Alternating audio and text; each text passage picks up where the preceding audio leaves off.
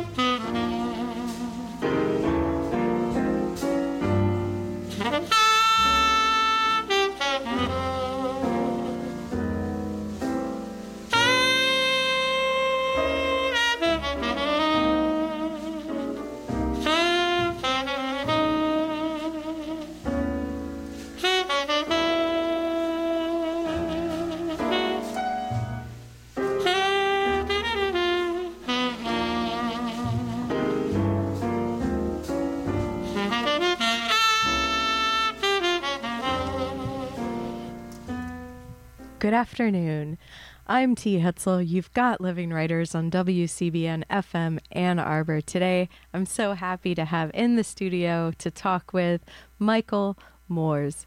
Michael, welcome to the program. Thank you very much, T. It's great to be here. Thanks for flying in.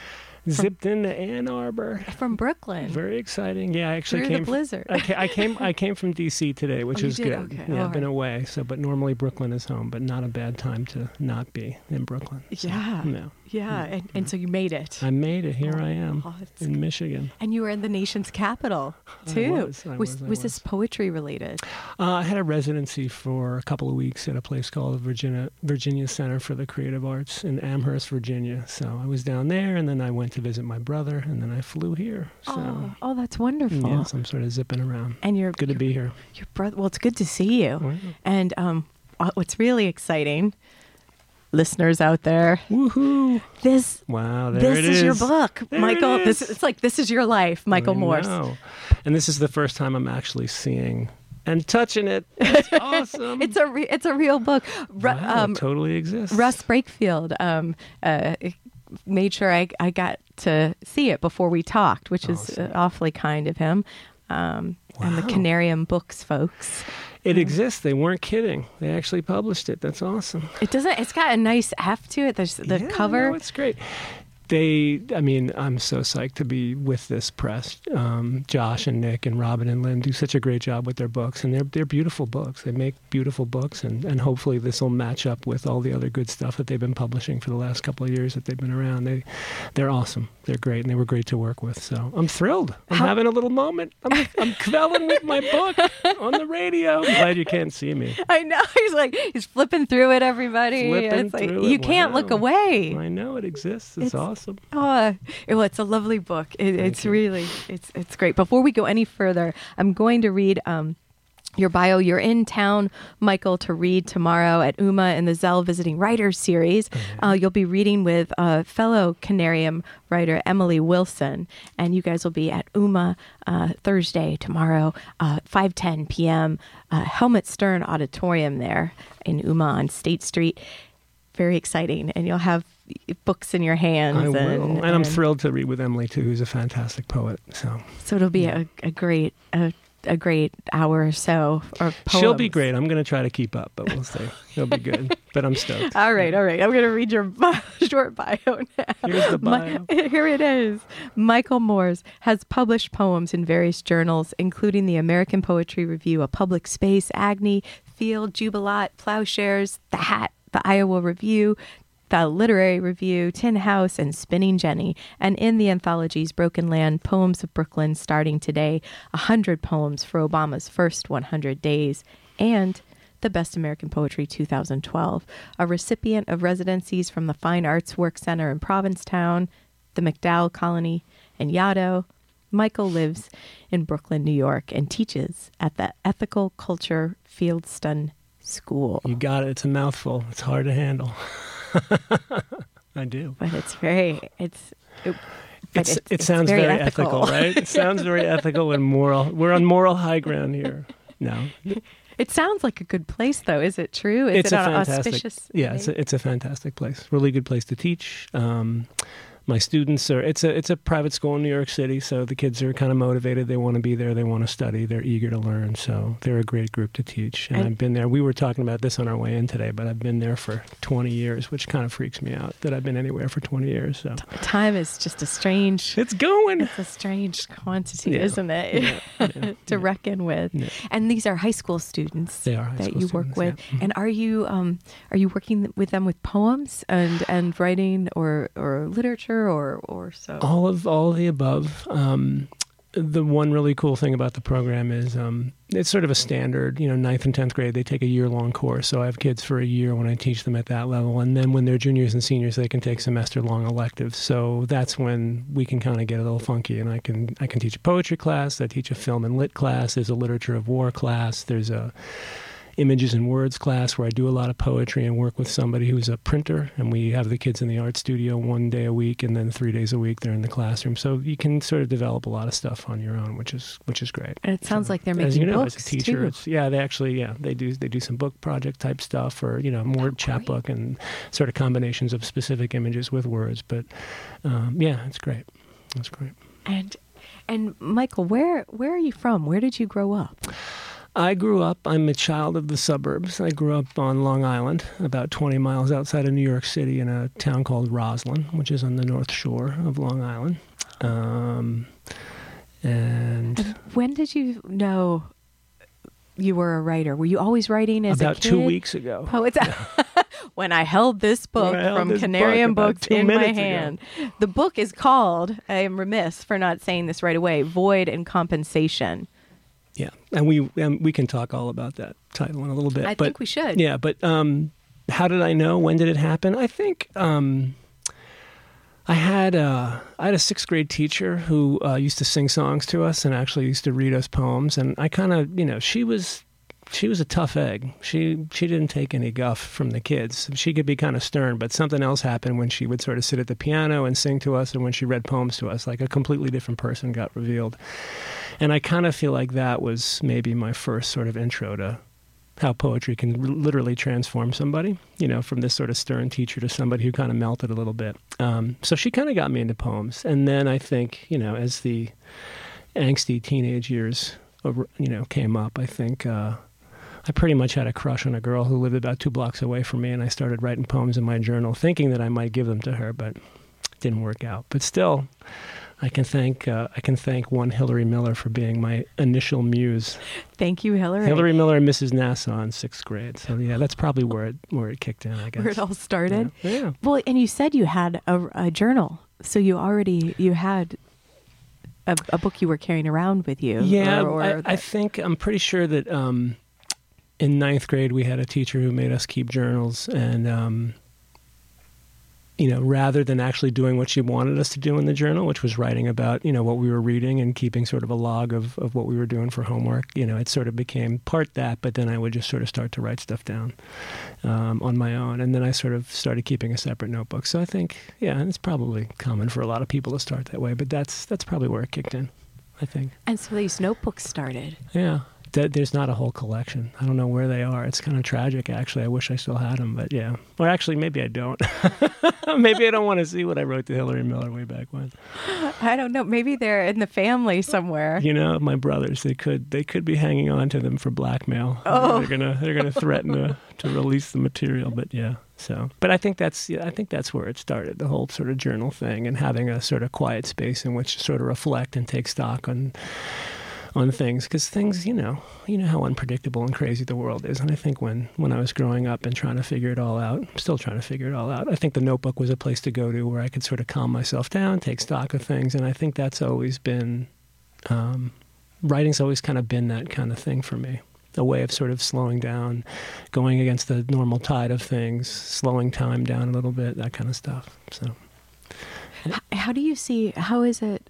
So that's what writing also remains is still for you. That is that in your like, are you using notebooks too for your writing process now? It's interesting because once I finished the edits on the book, which was fairly recently, and the book was done, I sort of started new poems. And for the first time in a long time, I went back to writing longhand in a notebook, and I hadn't done that in years. For, a lot of the poems, I think they started on a notepad or paper, but then they pretty much quickly got transferred to computers. And then I was actually composing a lot of stuff on the computer. But recently I went back to working in longhand, which is great.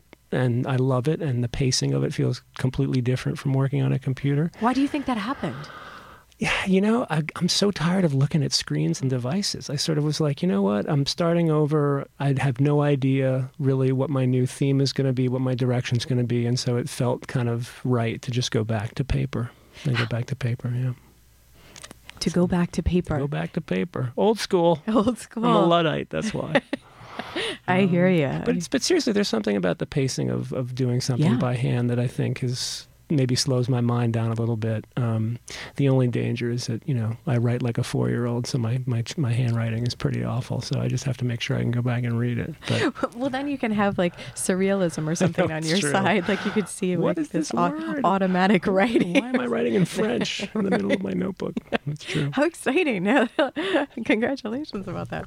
But so how long, so for Void and Compensation, the book, is structured. It has different sections. Yeah. How long was this in the making, like the making of this book? And you mentioned that the edits, like that seems like it was a process too, and maybe we can talk about that later. But when was the first poem in Void and Compensation? When did that surface? To be honest, there are a couple. I had one manuscript that I worked on for a number of years after grad school. I went to the Iowa Writers Workshop for graduate school, and I graduated from there in 92. And I started a manuscript shortly after I left there that I worked on for about probably 8 years or so.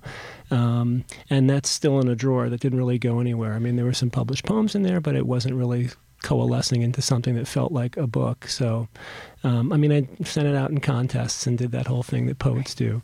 There are a couple of poems that I think didn't quite fit in with that collection, and they sort of became the genesis of the next collection of this collection. So literally, I've been working on some of the poems in this book are probably, 12, 11, 10 years old, if I'm honest about it. And then they've been reworked considerably over that period of time. So, but I'm a slow worker, and it's taken me a long time to get this done. I sort of laugh when people tell me, I've been working on this book for 5 years, or I've been working on these poems for 3 years, and I'm like, dude, I've been working on these for like over a decade. So it's been slow, and part of that is the job, and I've been teaching high school, and it's hard to sort of get the time in and the headspace to sort of make it work, at least for me. Not a great multitasker, but I've been working on these poems for a long time. So it's nice to actually, it's very touching to actually come into the studio and see the book, because here it is. So and the title, Michael, how was that also a long time coming, or is that something? It seems like the Simone Weil epigram in the beginning of the book may have something to do with absolutely, that. and I have totally stolen. Unabashedly stolen my title from Simone Weil. Void and Compensation is a section in a larger book called Gravity and Grace, where she's sort of exploring ideas about religion and God.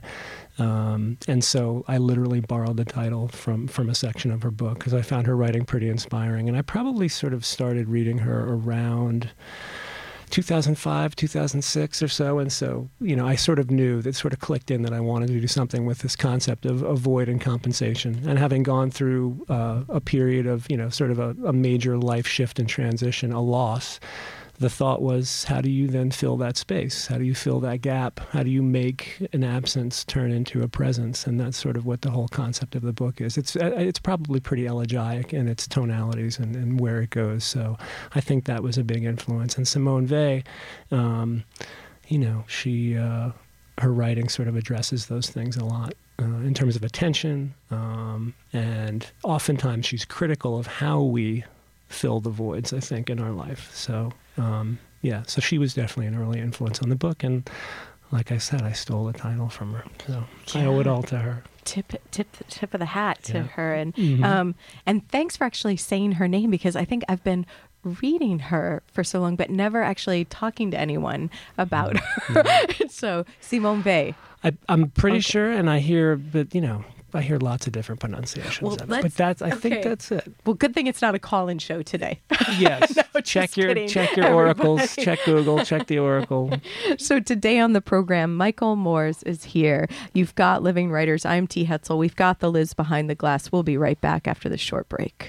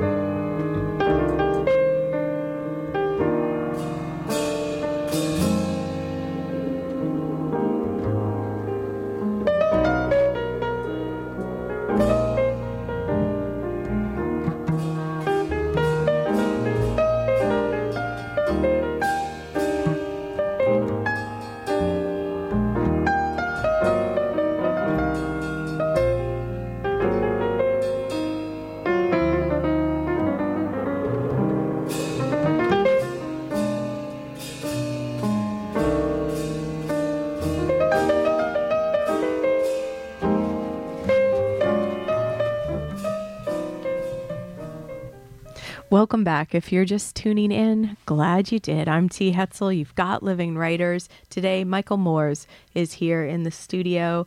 That was so soothing. I know. Can you say why you picked this Keith Jarrett?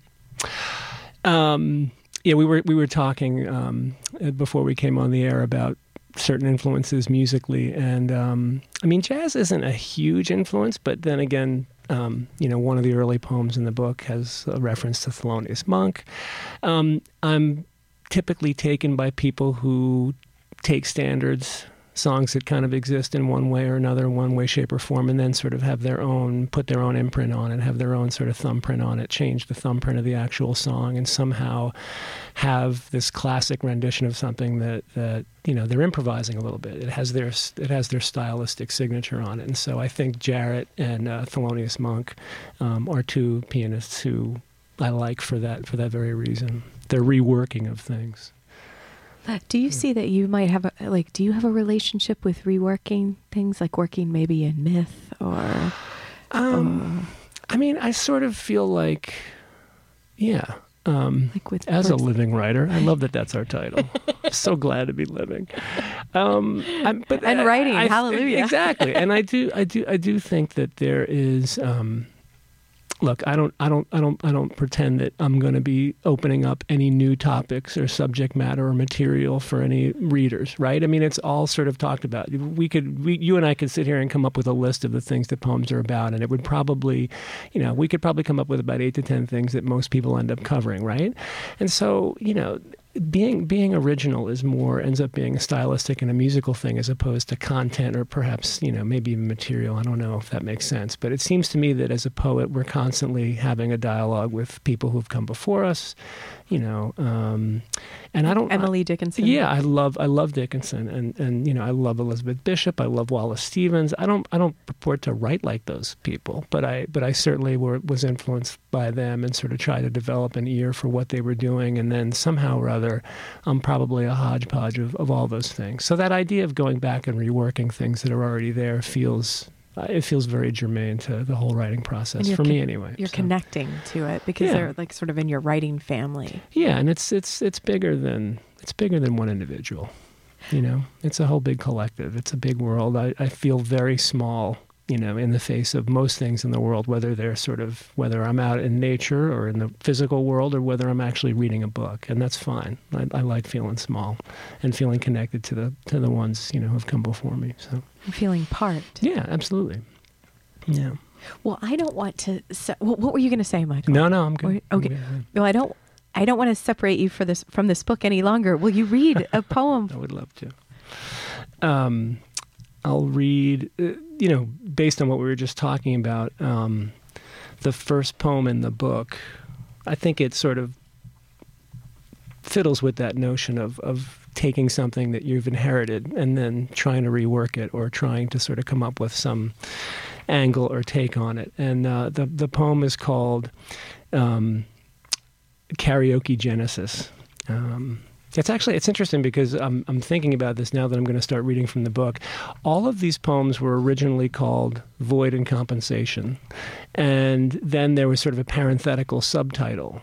And so, when I sent these poems out to magazines and they first started getting published, all the poems said Void and Compensation, then there's a parentheses with some subtitle in it. So, and we just kind of felt... The Canarium Hive and I, when we were thinking about edits, that it looked kind of silly to have Void and Compensation on every single page. So that becomes an umbrella for the book, and then the subtitles, I think, become, more of individual poems that fit under that larger umbrella of Void and Compensation. So, but that explains why structurally you kept the parentheses then around the titles. Yeah. I like the idea, and who knows if it works or not. We'll see from any readers that read it whether or not it holds up. But I like the idea of all these things being part of a collective, larger and the section issue. Titles are also Void and Compensation, right? Kind of as a reminder that hey, it's all under the umbrella kind of thing. So we'll see, but anyway, I digress. So this is Karaoke Genesis, and I guess the only note I would say is that there's a reference to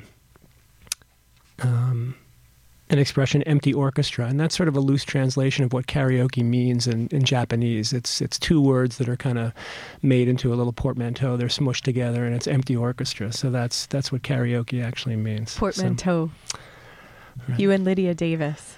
Oh, thanks for putting me in her company. I love you, but hey, without further ado, all right, shut up and read the poem. poem. Okay, here we go. Karaoke Genesis. Since when did keeping things to ourselves help us to better remember them? We need tutorials from predecessors. To restore what's missing makes a science of equating like with like, or touching small pebbles on a larger mental abacus. We hitch a memory of order to ourselves. From rotating bodies in space comes wind by which we're buffeted, cooled, or graced. The sun warms both the sunflower and the angel with whom we might wrestle. We get some lyrics from a higher power, and then we act on or for each other. In calculated reunions of broken parts, the latter must always feel the former, inherit both the track and the turn. A situation like an empty orchestra. And when we try to sing above it, into it, and even in our singing are mistaken, if pitch is something sought and never pure, if ladder sounds like something we can climb as opposed to where we find ourselves more recently in our relations in time, having been left or starting our leave-taking, something happened. Someone followed someone. Someone had, even held, our formers. We're doppelgangers, saintly or undone. Pick a song and listen for your cue. Here's the void. Now sing some compensation. Thanks. Thank you, Michael. Thank you. So you're not kidding when you say the void and compensation is at the core. This is like a touchstone. I think so, absolutely. That idea of, so many times we fill with, we have a sense of we go through something, we lose something, we experience something, and often we try to counteract it or make up for some loss. We're constantly filling voids, or trying to, I think. So that feels, and it sort of feels like a touchstone throughout the entire book. Some poems are direct elegies for people that I've lost, for relationships that no longer exist, familial things as well. But all under that umbrella, thanks to Simone and her title. Yeah. For you, because you were talking about how it feels like a book, like this collection of poems as they were coalescing and coming together. Yeah. Was that sort of, when you wrote that poem, did you feel like this is the first poem? Like, when did you know that? Yeah, it's a good question, and I wish my memory were a lot sharper than it is. I think, again, I wrote some poems for a couple years where I was sort of trying to figure out what direction to go in off of the first manuscript that didn't turn into a book. That first manuscript were mostly a series of dramatic monologues where I had a character named Quo, as in status quo, and I kind of stole that from John Berryman, who was somebody that I loved when I was in college and in grad school. And so when I was shifting gears away from dramatic monologues and feeling like I was speaking more as an authorial I, or that this speaker, and the I, Emily Dickinson, what is that line she says about it's not me in the poems, it's a supposed I. I guess that distance is always there, but I think for me, when I started to write this series of poems, it felt like a more, I wasn't hiding behind a mask as much. It was sort of me being a speaker, you were right? Closer. Right. So, and I think that I don't really remember what the first poem that I wrote was, where I was sort of like, oh, this sort of feels like this is a collection that's coming up, like this is where I'm going with it. This is the theme I'm going to explore. I think it was sort of in concert, really reading Simone Weil and then sort of thinking that maybe some of these poems sort of fit with this idea. But it was actually interesting when we were going through the editing process with that book, Nick Twemlow, who's a fantastic poet and filmmaker and was sort of my primary editor on this book, he was like, dude, this is the first poem in the book. I had it, buried somewhere in like the first section, so I needed another set of eyes to help me look at it and see it. But I think he made a great choice, or a great suggestion, to move that up, because it does sort of set the tone for what follows. Did he say why? Did Nick say? I think he probably felt that it just sort of set the tone for the book. It was the introduction that, here's the void and compensation that the title, the titular reference, and I think it sort of sets the table for what's coming. And what we talked about earlier too, this idea of sort of predecessors and writing into something that you feel like you're, a small part of something bigger or collective. I think he just sort of felt like that was a good choice. And once he sort of said that, I was you felt it. Yeah, as well. Totally. Yeah, because it can go either way, can't it? And if you hadn't felt that way, so. I think then you would have said, no, it's... Yeah, and, part of the issue too, I think, is... I've been working with these poems for so long that sometimes I feel like I'm too close to them. I don't have any objective, I don't have that objective distance that maybe an editor has, where they can sort of suggest what sounds good or what groups together. You'll look, obviously those of you on the radio, you can't see this, but the acknowledgments page in the book is like a mile long. And it's because I've had all these people that I've needed their eyes and I've needed their suggestions about how to group it and collect it. Well, but that's true. But you have a lot of help along the way. So, but yeah, that's not that episode where Nick was like, hey, this should be the first poem. You need that after a while when you're used to looking at these things and you're sort of spacing them out on the floor and trying to think about how do I put these pieces of paper together in order, and it's hard to do. It's difficult to do, to find that arc in a poetry collection. Why were there sections? Because was it part of the spacing or was it always there that there were sort of divisions? I think I had the idea that I wanted to have sections. It's not. I'm not tooting my own horn here. I don't think that when I say that the poems are difficult and they're kind of dense, I think that they're tricky. They're not easy. They're not necessarily easy to follow at times. I jump around a lot. I think I have associative leaps, etc. So I think that I needed to let you all rest while you read these. You need a break. So after about 10 or 11 poems per section, that's just sort of how it evolved. But I think that those break points are important, and just as the white space is important on the page, that the break points in a collection are pretty important to allow certain poems to sort of resonate and rub up against each other, and then have gaps between the other sections.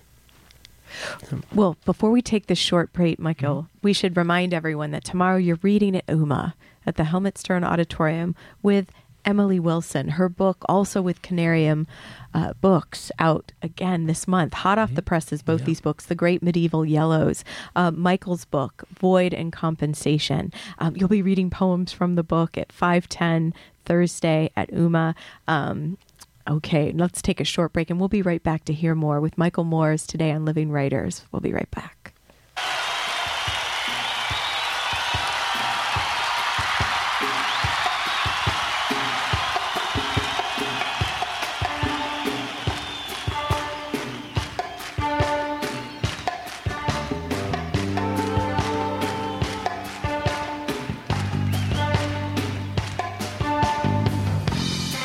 Now the party's over, I'm so tired.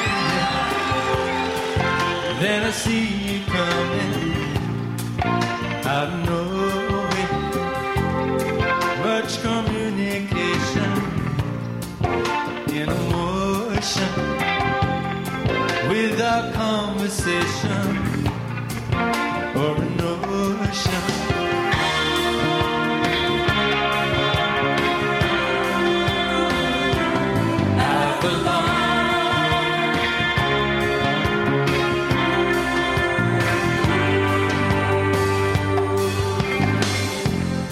When the samba takes you out of nowhere, and the background fading out of focus. Yes, the picture's changing every moment, and your destination, you don't know it.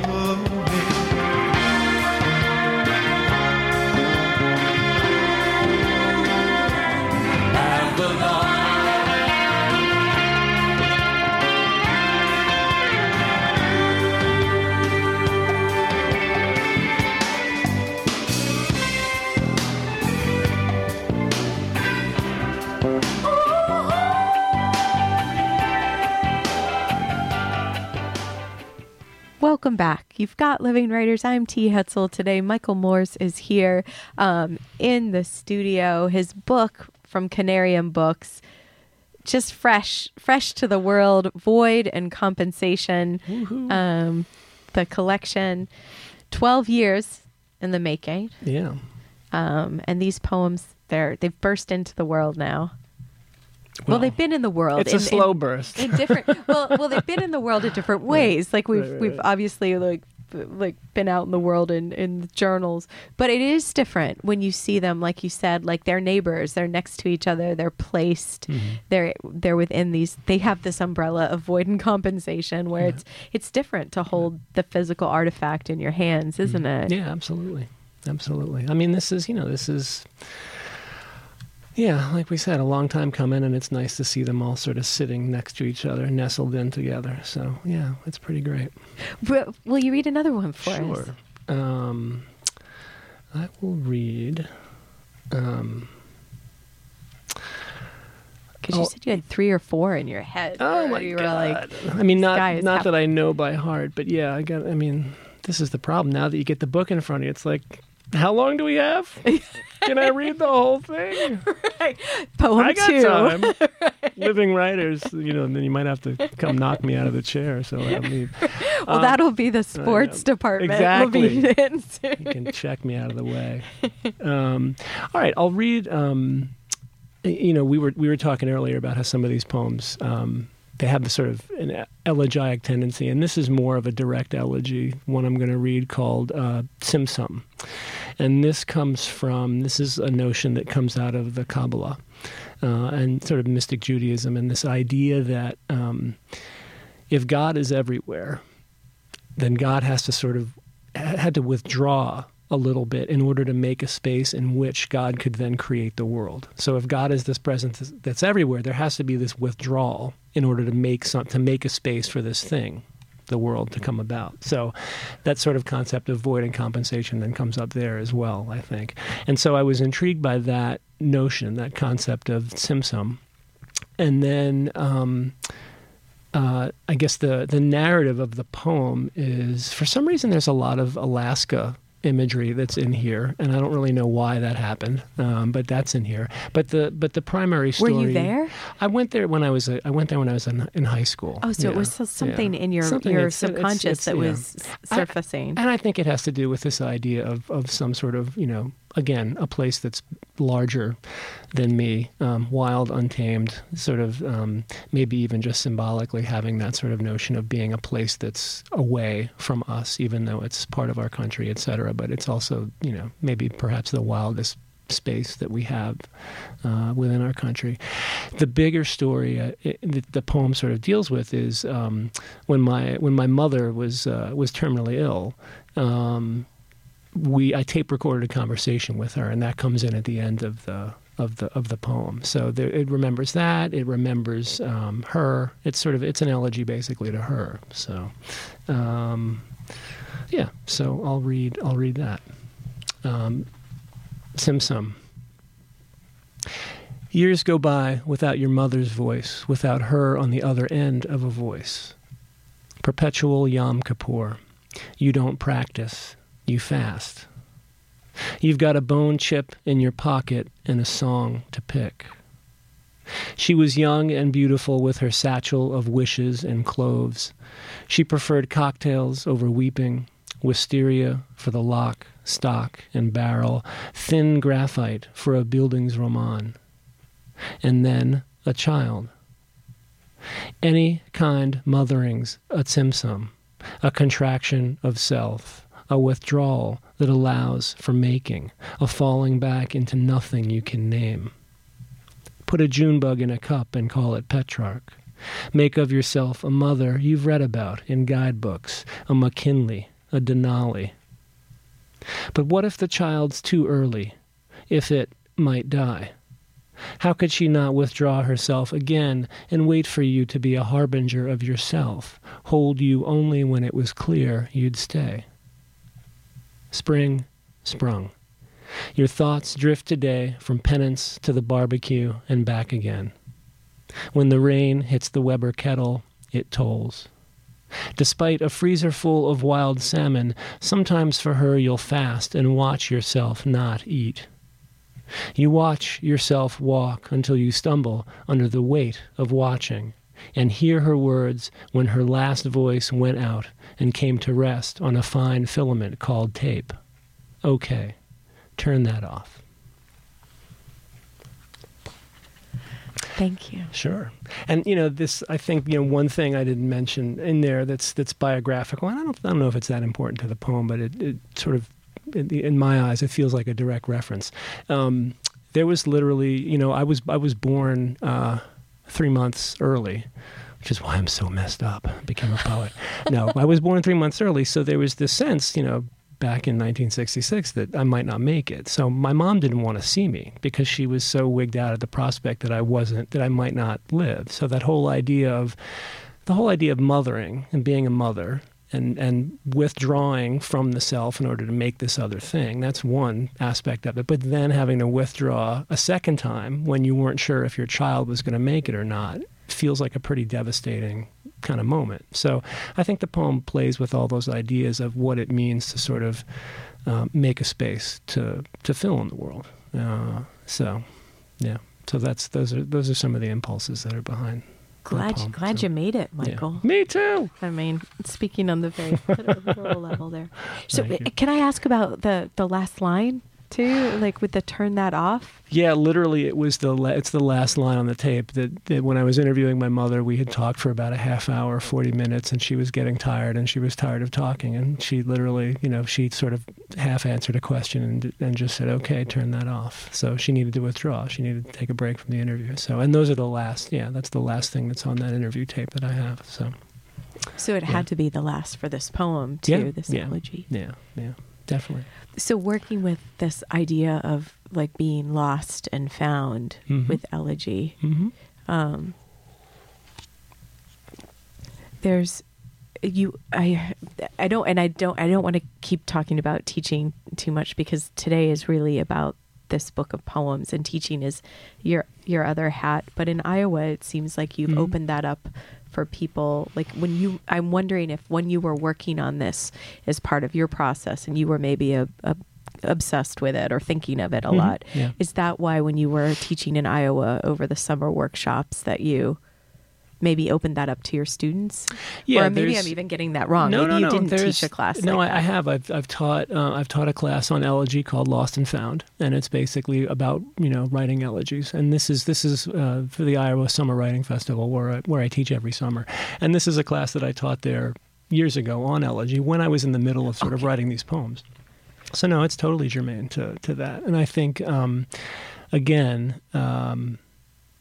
that whole idea of how do you deal with loss, with transition? How do you begin to approach that? How do you begin to address that? And so the elegy, it seems to me, offers this very sort of, it's difficult. It's a contradiction in terms. I mean, how do you fill an absence, or how do you use absence to make presence? And that's what the elegy is all about. I mean, in a sense, the elegy is really all about what you leave for the living. I mean, if people are gone, they're gone, and you write with them in mind and in memory, but you're really sort of giving somebody who's here a sort of artifact, a token, a memento of that person, of that thing, of that essence that's no longer there. So it's this great and I think very appealing contradiction that elegiac poetry gives us. It makes an absence into a physical, tactile, tangible thing, which is the poem, an elegy. So. And you said you've written many of them, like you were sort of inhabiting this space for a while. Yeah, and I think it's actually hard to break away from it. I think the older I get, the feel like the more loss happens. But it also, I do find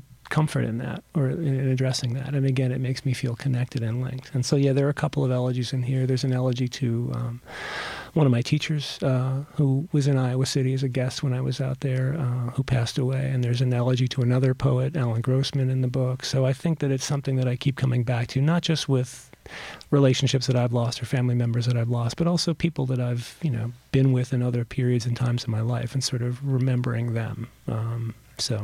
And with the elegy, in working in it as a form or as a structure, do you feel that then there is something that's found about it? Because if you're pairing that idea of being lost and found, or is that genuine? I think so. I mean, it's weird. Like, I think the whole Peter Sachs, who's a writer.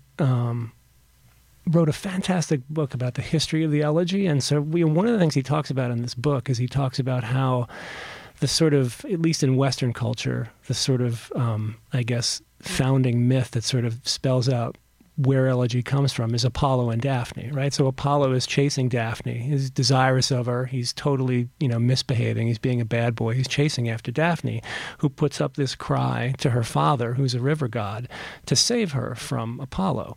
And she gets transformed into the laurel tree. And so Apollo then, he can't have the girl, but he takes the wreath, the laurel wreath, which is the thing you see on marathon runners and is given as a consolation prize of sorts or as a gift. The laurel takes the place of what was actually desired. So it's not quite as good as the real thing, right? If you're Apollo, anyway. Right. If you're Daphne, it's better. But that whole idea about being consoled, you get a consolation. It's not quite as good as having the thing present, but it's, it's the thing that you're left with. You make do with what you have, and you create this thing that becomes compensation for that loss. So, if that makes sense. No, it does. Yeah. And it's also, it feels like, in a way, maybe the process of the elegy is this withdrawal where you're trying to, I don't know, so that you can make a different way to, so you make something to have, I guess. Yeah. And then, the poem does become, whether, it cannot ever take the place of, a real presence, but it is a consolation prize of sorts, I guess, if it's done well. So, yeah. No, that is really interesting to think about. Yeah. And so with this book, it feels like there's the timbre of it when it is complicated. So you're saying that's part of the reason you have sections and you have like this space for the reader. I love that. I think that like to have like you're sort of but it's narrative too. There's lots of there's definitely narrative in there. There was a very nice review that came out on NPR.org, a sort of preview of poems that are coming out in 2015, and the writer in there gave a nice little shout out for the book, and he said that they're sort of grown-up poems written by a jittery cameraman, and I kind of love that because, the whole jittery idea of looking at something, being distracted, going to a next thing, having these things, trying to make connections between things, associative leaps. Yeah, so I thought, I'll take that. I'll be a jittery cameraman. Huh. Yeah, huh. so. I guess that's the energy too, isn't it? A type of I hope so. energy. I hope that's in there. Yeah. Let's take a short break and then we'll come back. Today on Living Writers, Michael Moores is here. He'll be reading at UMA with Emily Wilson tomorrow, Thursday at 5:10 p.m. You've got Living Writers. I'm T. Hetzel. We'll be right back with more. We've been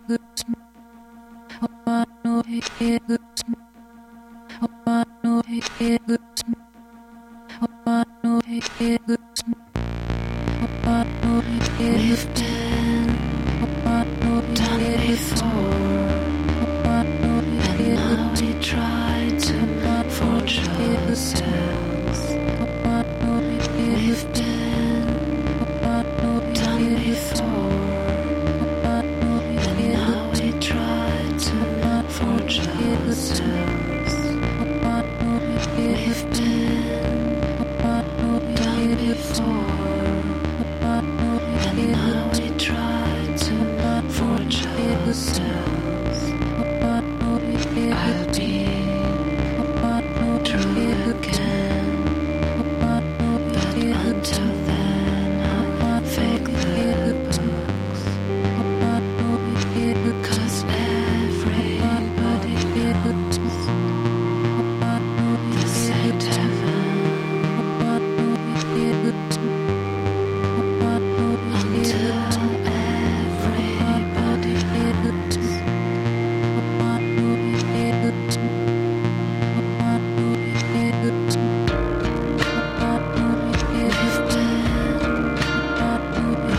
before. There is a lot that we survived. We've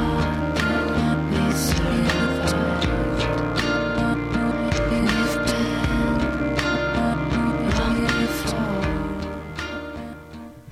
Welcome back. You've got Living Writers. I'm T. Hetzel. Today, Michael Moores is here. He's paging through his book now, fresh from the hot off the press from Canarium Books, Void and Compensation. We've been talking elegy. And I think that's actually these are brave things to write. I'm curious too that you say that once you start writing them, also it's a frame, a welcoming frame. And so is that part of your new work too, the new project, the new poems that are coming? Because you said you started off by telling us you were in Virginia writing. It's true, trying. I'm not really sure what my new project's going to be. I have 3 or 4 different things that are sort of floating around. Some of them having to do, I guess one project is sort of, faith-based isn't quite the best way of describing it, but it has to do with, as opposed to sort of a large God-like figurehead looking over everything, it's sort of thinking about God on a much smaller level. And this is funny because we're talking about, God comes up in one of the poems. We've talked about religion a little bit here. We've talked about Simone Weil. I'm totally a secular Jew from Long Island. I'm so not religious, but I think that poetry then becomes, a religion of sorts, I guess, or at least something that's spiritual for me. So, yeah. Yeah. So that's sort of one project that I'm working on, but really it's totally up in the air. And, what I'm working on of late it's actually really fun. I mean, we were talking before about how, I'm writing longhand again. I've been typing poems for a long time and I went back to writing in a notebook. So being in a generative phase where I really don't know what I'm doing or quite where I'm going, and writing longhand again has been fun. So it's been nice to, get this project done and to move on to other things. Are you starting to do you just sort of sit down and then start writing, or are you in the back of your mind just feeling open to new projects, or how is it? Or is it, because in a way, I mean, from the title Void and Compensation, sometimes the grand openness of what is the next. project. And that openness, can be terrifying, I think. I mean, I think a lot of times I very rarely sit down with a prescribed notion of what I'm going to write. I think once a project and a theme or a certain kind of, mood or tone kicks in, then I'll sit down and maybe some more ideas will come up in terms of how to make things coalesce or how to make certain poems sort of talk to each other. But I think that in a generative stage, I have to do things. I have to sort of trick myself. I'll do weird little games where I'll give myself. I'll take two random texts and I'll take a clause out of one sentence in one text, and then I'll take the second clause out of a different text and I'll smush them together, and then I'll give myself 8 words and then that I have to use in the span of 10 minutes, and I'll write. I'll use that sort of combined line to sort of generate something and then see where I go.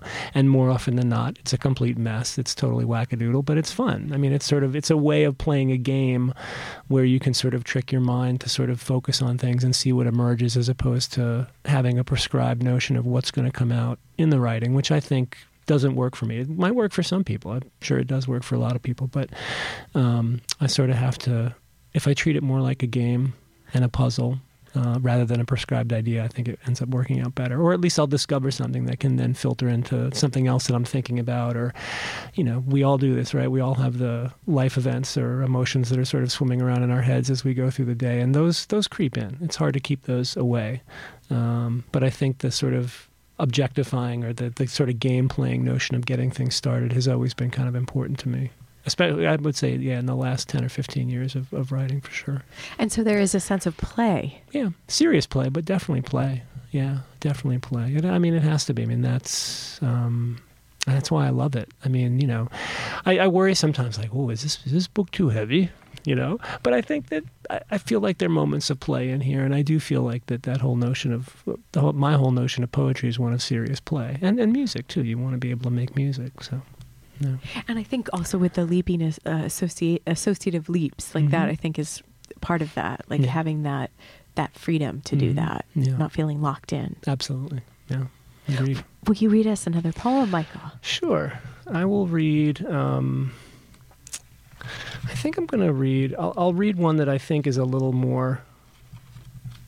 Well, I wouldn't say it's funny, but at least it's playful in that way that we've been talking about. Poems being playful. I just need to find it. Okay, so this poem, I was reading about the North Pole, and this idea that so in 1909, Robert Peary claims that he's the first person to reach the North Pole, and he's done that by foot. He's on foot or by sled, right? And then Richard Byrd claims to have been the first to have flown over the North Pole years later in 1926. And for some reason, I don't know where this came from, but I had this notion that Byrd, because he was flying over the pole but didn't get to actually put his feet down on it, that he might have felt like he got gypped a little bit. In my imagination, I'm sort of imagining Byrd feeling like, oh, I flew over it, but I didn't get to touch it, kind of thing. Yeah, definitely. So that's where this poem comes from. And then also there's a much more sort of, banal kind of thing that prompted the poem too. I have, my grandfather was an admiral in the Navy, and I have a set of his admiral stars that would be on his sort of, on his epaulette on his shoulder. Yeah. But they're these silver stars that are sort of like a pin. And so I have those, and every now and then would sort of take them out and look at them and think about him. And then somehow when I was thinking about Byrd and Peary, then I took the stars out, and they come up in here, even though, they're totally related to Byrd and not something familiar. But are you going to be wearing them at the reading tomorrow? I will not be in full naval regalia tomorrow. Sorry. It's such a great idea, though. Maybe for there's got to be a shop in Ann Arbor where I can go get maybe an admiral you've got some time. Oh my God, would people freak out if I showed that? That would be pretty funny. All right, so this is tomorrow at UMA 510. Exactly. This is a poem called "What the Admiral Saw from the Air." Suppose you're just a little north of the question, a few degrees east of circumstance, miles west of the latke breakfast. What if the southerlies deflect the river project and a nor'easter toys with your scavenger hunt? Do you make a game out of longitude? Do you sing a little song of latitude, make up a mantra called locale and let it resonate out loud and in the head? Here's what Bird does. He keeps his admiral stars in a little box lined with blue velvet, imitation velvet, a little northeast of the real deal, a little west of the real McCoy.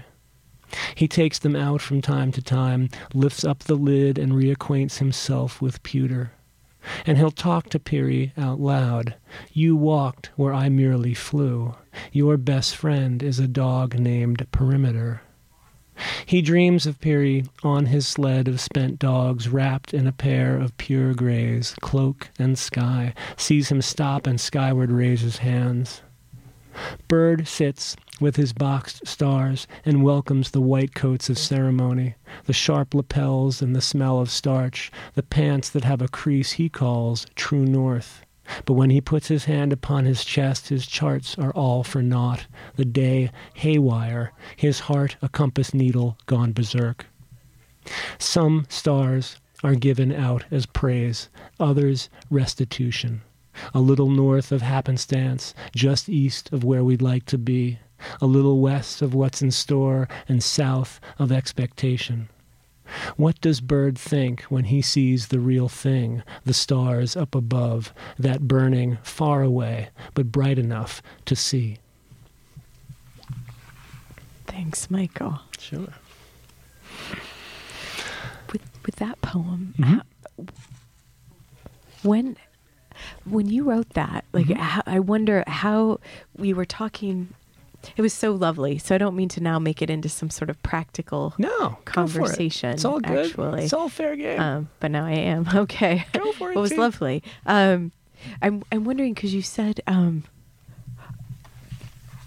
that these poems, since they were with you and you've been working on them for quite some time, then you also resaw them, like you literally revisioned them at different points.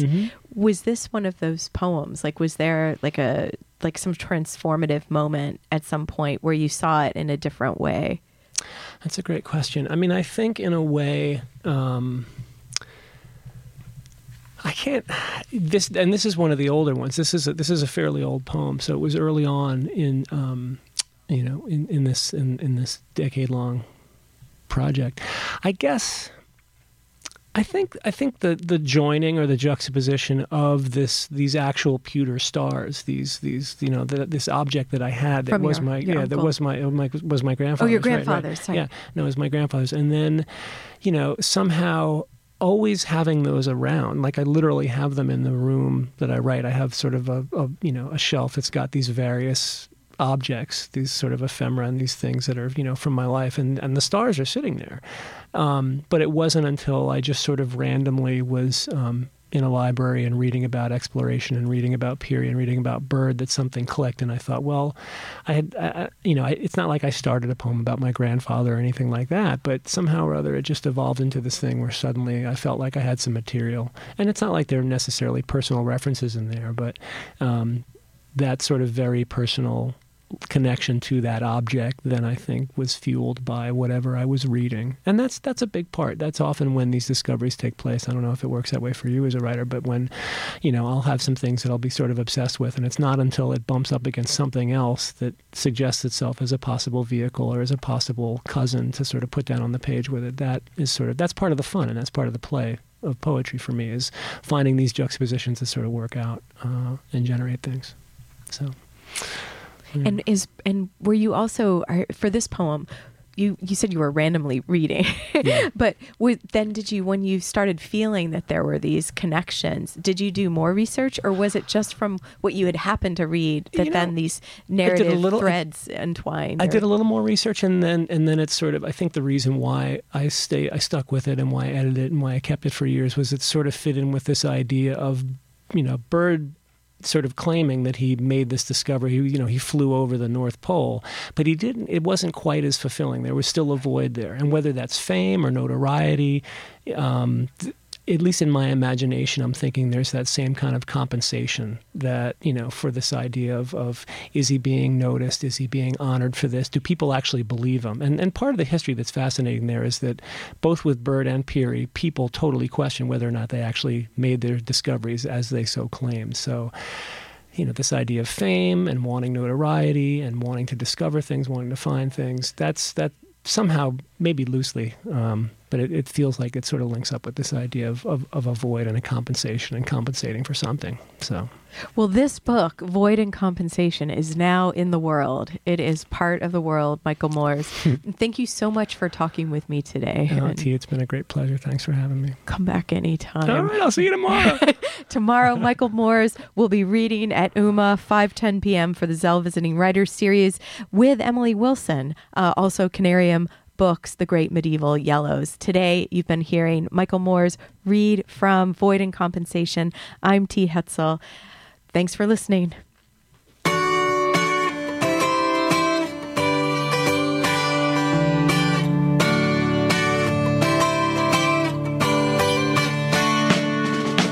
Baby, when I think about you, I think about love. Darling, I don't live without you and your love. If I had those golden dreams of my yesterday, I would wrap you in the heaven, but really dying on the way. Feel like making, feel like making love, feel like making love, feel like making love, feel like making love to you.